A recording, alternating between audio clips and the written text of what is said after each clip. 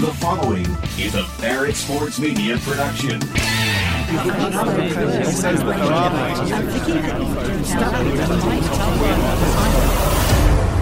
We do the digging, so you don't have to. We've got breaking news. Breaking news. Breaking news. Bringing you the biggest stories from the industry you care about. This is the Media Noise Podcast. Well, let's hear it. Now, here's your host, Dimitri Ravanos. Great show lined up today as Brandon Kravitz joins us to talk about Aaron Rodgers and Hub Arkush.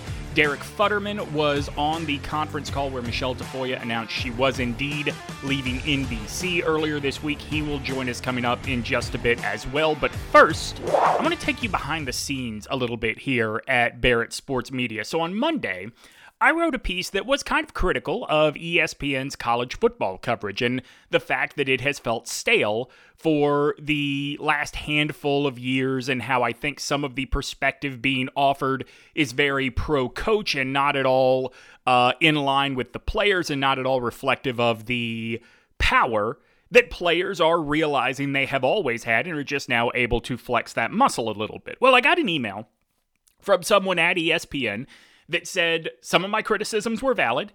In other cases, they thought that there were things that I was missing, not considering, etc., etc. It was a very pleasant exchange back and forth between me and this person from ESPN. They made valid points, I think, as well, in terms of my criticism of everything on game day is country music or at least 10 years old at this point. They pointed out some things that they're using where that's not true, and that's fair. I mean, I find country music so pop country, right? Like love Sturgill Simpson, love Steve Earle, but I'm talking about like the Nashville garbage.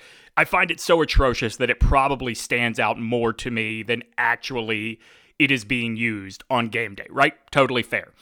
This week, when ESPN announced that they were indeed hiring Pete Thamel to serve as their Adam Schefter-like insider for college football, I couldn't help but think, man, this is a step in the right direction, because I think one of the things that game day has suffered from, and this is totally understandable given the power in college football right now in terms of, we keep seeing the same teams at the top.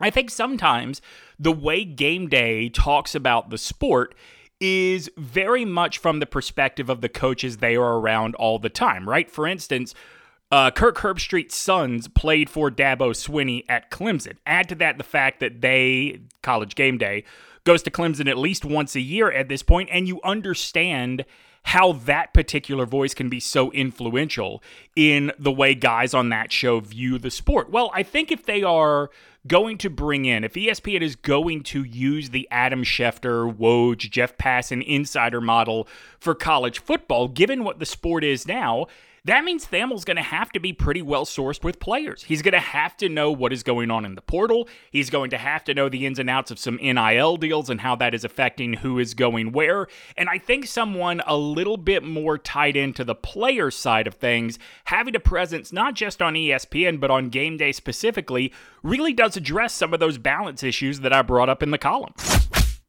Sometimes it is easy to wonder if Aaron Rodgers has valid things he needs to say about the media, or if he just likes talking. Now, this all sort of started last week, and it has been one domino falling for the guy after the other. Brandon Kravitz wrote a great piece for us on Monday about the sort of confrontation. And confrontation is the wrong word, I guess, Brandon, because it's not like Aaron Rodgers and Hub Arkush have spoken to one another. Aaron Rodgers wants us very definitively to know that. But it is interesting that whether it's Hub Arkush, whether it is Boomer and Geo, Aaron Rodgers seems eager to fight with the media. Yes, that's in his personality. I think we're seeing that in a lot of public figures. There are those that just, they love to be the antagonist, and they kind of love to bark back and punch back at the media at large. And Hub gave him the opportunity to do that with the comments that he made. I mean, he kind of served Aaron Rodgers doesn't need any added motivation to take a shot at the media. Right. And Hub gave him a very good reason. I mean, I've gone on record, and the whole interview that he had with Pat McAfee and the ivermectin stuff and the Yeah. Joe Rogan advice. All of that was very weird to me. It was all bizarre. It kind of, it ruined a level of credibility for Aaron Rodgers. But for this one, I'm behind Rodgers. I mean, you have an AP MVP voter that's out there saying, I'm not going to vote for a guy because I don't like him. That's everything that people slam us in the media for. And Hub just put that out there. It was just cannon fodder for people like Aaron Rodgers. You know, what's interesting is I agree with you. Like, I think that there are times where Aaron Rodgers, like I've often said, I don't think he has a personality of his own. I think he's a very boring guy that morphs into whoever is around him at the time. That being said, like, you're absolutely right. If you do not know the story, for those of you listening, Hub Arkush basically told Parkins and Spiegel on 670 The Score up in Chicago that he's not going to vote for Aaron Rodgers, no matter what happened on the field this season for NFL MVP, because he thinks he is, quote, the biggest jerk in the league. He is a bad guy. And he says this goes back to before the COVID vaccine stuff, that over the summer he held his team hostage. And this is where I think Hub Arkush really lit a fire for himself. He said his motivation or his justification that he does not have to consider what happened on the field is, what if it had come down to one game that Aaron Rodgers could not play in order to secure home field advantage throughout the playoffs or bye or anything like that?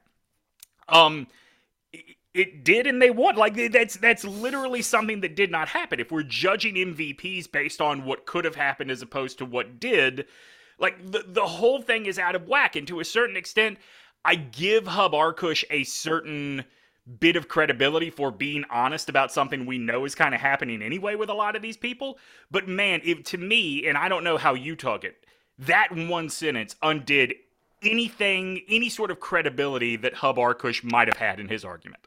Yeah, and you know what's frustrating too is that, I mean, I wish I was an MVP voter. What a cool thing to be able to have on your resume, and to be, there's only 50 of them.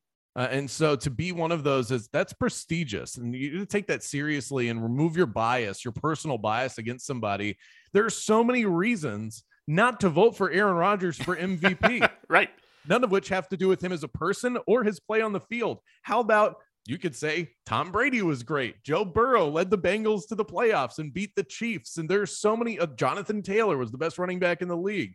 There are so many reasons to not vote for Aaron Rodgers. I personally think he's the MVP, but if you wanted to make a case for Tom, I'd have a hard time screaming at you about it. But to use that as your reason, it does take away all of the credibility of somebody that is supposed to be unbiased. And that was my whole point in the article, is I appreciate the honesty too, but honesty doesn't negate stupidity. If told my wife that I cheated, she'll appreciate, I mean, maybe down the road she'd appreciate my honesty, but I don't think we've been having a conversation about how honest I am, you know? So, you know, that only takes you so far. I like it personally because I like to know what people are actually feeling, but there are certain things that you should just keep to yourself. Otherwise you're sort of exposing a part of this business that you don't need to. Or maybe that's part of the equation, is that we need to take people out of it anyway, because at this point, there's no way, when writers become personalities and they still hold prestigious votes like this, there's no way to take your personal feelings out of it. So that's kind of where I want to wrap up with you, because you put this in the article that maybe there is some sort of algorithm or formula that we follow for who is the MVP. I mean, the simplest thing to me is to say, who was the best player on the best team? Who's the player most responsible for the best team success? I think you mentioned Jonathan Taylor had a great year. You could make a case he is the most outstanding player, but the Colts could have not made the playoffs without him, right? Like, if it seems to me, if you go as emotionless and math-based as possible, Aaron Rodgers is kind of undeniable. So is that the direction we're headed? You know, it's such a great conversation to have as to how you come up with that. I think for me personally, you have to try and remove the layers of position and make everything relative, because if you were just to say, just strictly based on the definition of the word value, nobody but a quarterback would ever win the award. Right, and that's basically how it is now anyway. But I think if you, in whatever way, if we could come up with a way like we do with so many other things to make this somewhat analytical, Pro Football Focus does an incredible job with player grades. And they don't do player grades per position. They analyze your play on the field and give you an overall letter grade as if you were a student in a class. If we were to come up with a way to do that, where the highest graded player of the year was the MVP, then it wouldn't necessarily matter what position you play, and we could kind of level the playing field a little bit. Because if we're just handing the MVP award to quarterbacks, after a while, it just gets kind of boring like that. So if you could come up with a system, and I think that you can, because there are so many out there that remove bias, that remove the knee-jerk, easy, low-hanging fruit of, we're just going to vote for the most outstanding quarterback, the guy who threw for the most yards and the most touchdowns, and I'm going to submit my vote in the end. There's got to be a better way to do this. Or maybe we come up with a system where you have one part writer, one part fan, one part peers and players, and one part analytics, and kind of smash it all together like it's an all-star vote. There's just better ways to do this. And I think if I learned anything from Hub Arkush and his comments, it's that the system is broken. And I think it's time to take a look at how we can fix it. While the news itself has been a poorly kept secret, NBC confirmed earlier this week that Michelle Tafoya will be done as their lead sideline reporter for all of their NFL broadcasts after this year's Super Bowl. Derek Futterman was on the conference call where not only did Michelle Tafoya address this, Fred Gaudelli, the executive producer that brought her in first to ABC to do Monday Night Football and then to Sunday Night Football on NBC, was on that call as well. Derek, so much rumor and speculation and innuendo surrounded Tafoya's, let's say, less than well-received appearance on The View. How surprised were you to learn that this is not a reaction? The bye weeks were not a punishment for anything, that, if anything, Michelle Tafoya has been in this role on NBC sidelines for longer than she anticipated she would be. Yeah, I think it was just the timing of the whole thing. When you go on The View and you're giving personal opinions about COVID and then Colin Kaepernick and that entire situation, obviously her not being on the air a few short weeks later on NBC does, bring up some speculation about what it could be. But we found out yesterday, of course, that this decision had been in the works since before the COVID-19 pandemic, and she stuck with the team to help them get through this difficult time. Now, she's been in sports media since 1993, done a variety of sideline roles, not only for football, but for basketball and swimming in the Olympics as well, even covering Michael Phelps' 5th and 6th Olympics. So it's interesting to hear that, if she still wanted to be in sports television, she would not have given up this job. So clearly her next venture, which she did allude and didn't give much on, but she did allude that it would allow her to give a little more of her personal opinion, that it will not be in the realm of sports television. That is what I found really interesting, is trying to figure out in my head, okay, how are we at this point where 2 years ago is the first time she brings up to NBC that she is ready to move on, and yet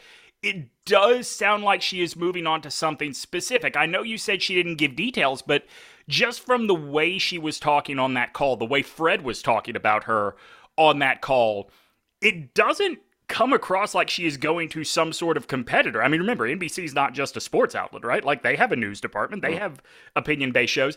It came across to me like maybe Michelle Tafoya is just going off to do her own thing at this point, and there's plenty of opportunity to do that in this media landscape. Could be. She could get into podcasting. She did radio in the past. There are certainly, being on The View, I don't know how the people at The View thought how she did, but maybe if that went well, she could have a role on that kind of a show on some network, even if it's The View itself.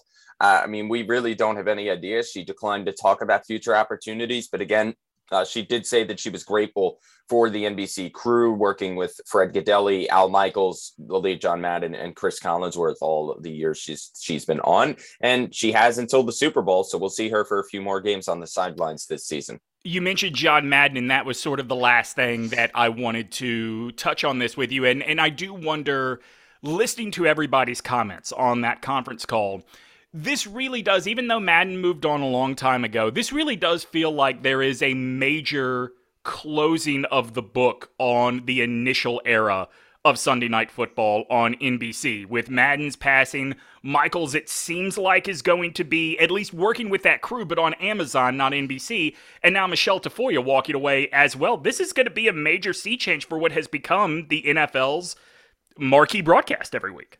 Well, they got the heck of a regular season finale, right? I mean, right? that Las Vegas, Los Angeles game. Oh my goodness! But yes, it does seem like a changing of the guard. Again, Michelle Tafoya is not going to be there next year. All signs are pointing to Al Michaels joining Amazon for that Thursday night broadcast. So we'll see what happens. I mean, again, Sunday Night Football on NBC has always been a consistent rating broadcast for the ratings. And without Tafoya and without Al Michaels, they're going to have to make some changes. I know that Michelle always mentioned that the small moments with the crews, whether that be during production meetings or being on John Madden's bus traveling around the country, those were the moments that she remembers and will cherish from her time as a sideline reporter, and also the relationships that she fostered with the players. But certainly, and Fred Gaudelli said this, that Michelle Tafoya has changed the game, up the standard for what it means to be a sideline reporter in the National Football League. Thanks to Brandon and to Derek for taking the time to join me today. As for what we were watching next week, this is a real change for me because I usually hate being the person that watches television ratings and ascribes some sort of meaning to them when it comes to sports, right? But I am going to be very curious as the ratings come out for the Super Wildcard weekend in the NFL. I'm going to be very curious how the Monday night game does. I'm going to be very curious how the Nickelodeon game does, especially given the fact that now that is also Amazon's playoff game. So there are so many different ways to experience, what is that? That is the Cowboys and the 49ers. I'm very interested to see what the NFL learns from all of the experimenting they are doing very much in real time in these playoffs. And I have a feeling we'll be talking about that a little bit next week. Until then, everybody. This concludes our broadcast day. Thanks for listening to the Media Noise Podcast with Dimitri Ravanos. Be sure to subscribe on iTunes and leave a review. And check back soon for new episodes. To stay up to date on the latest sports media happenings, visit BarrettSportsMedia.com.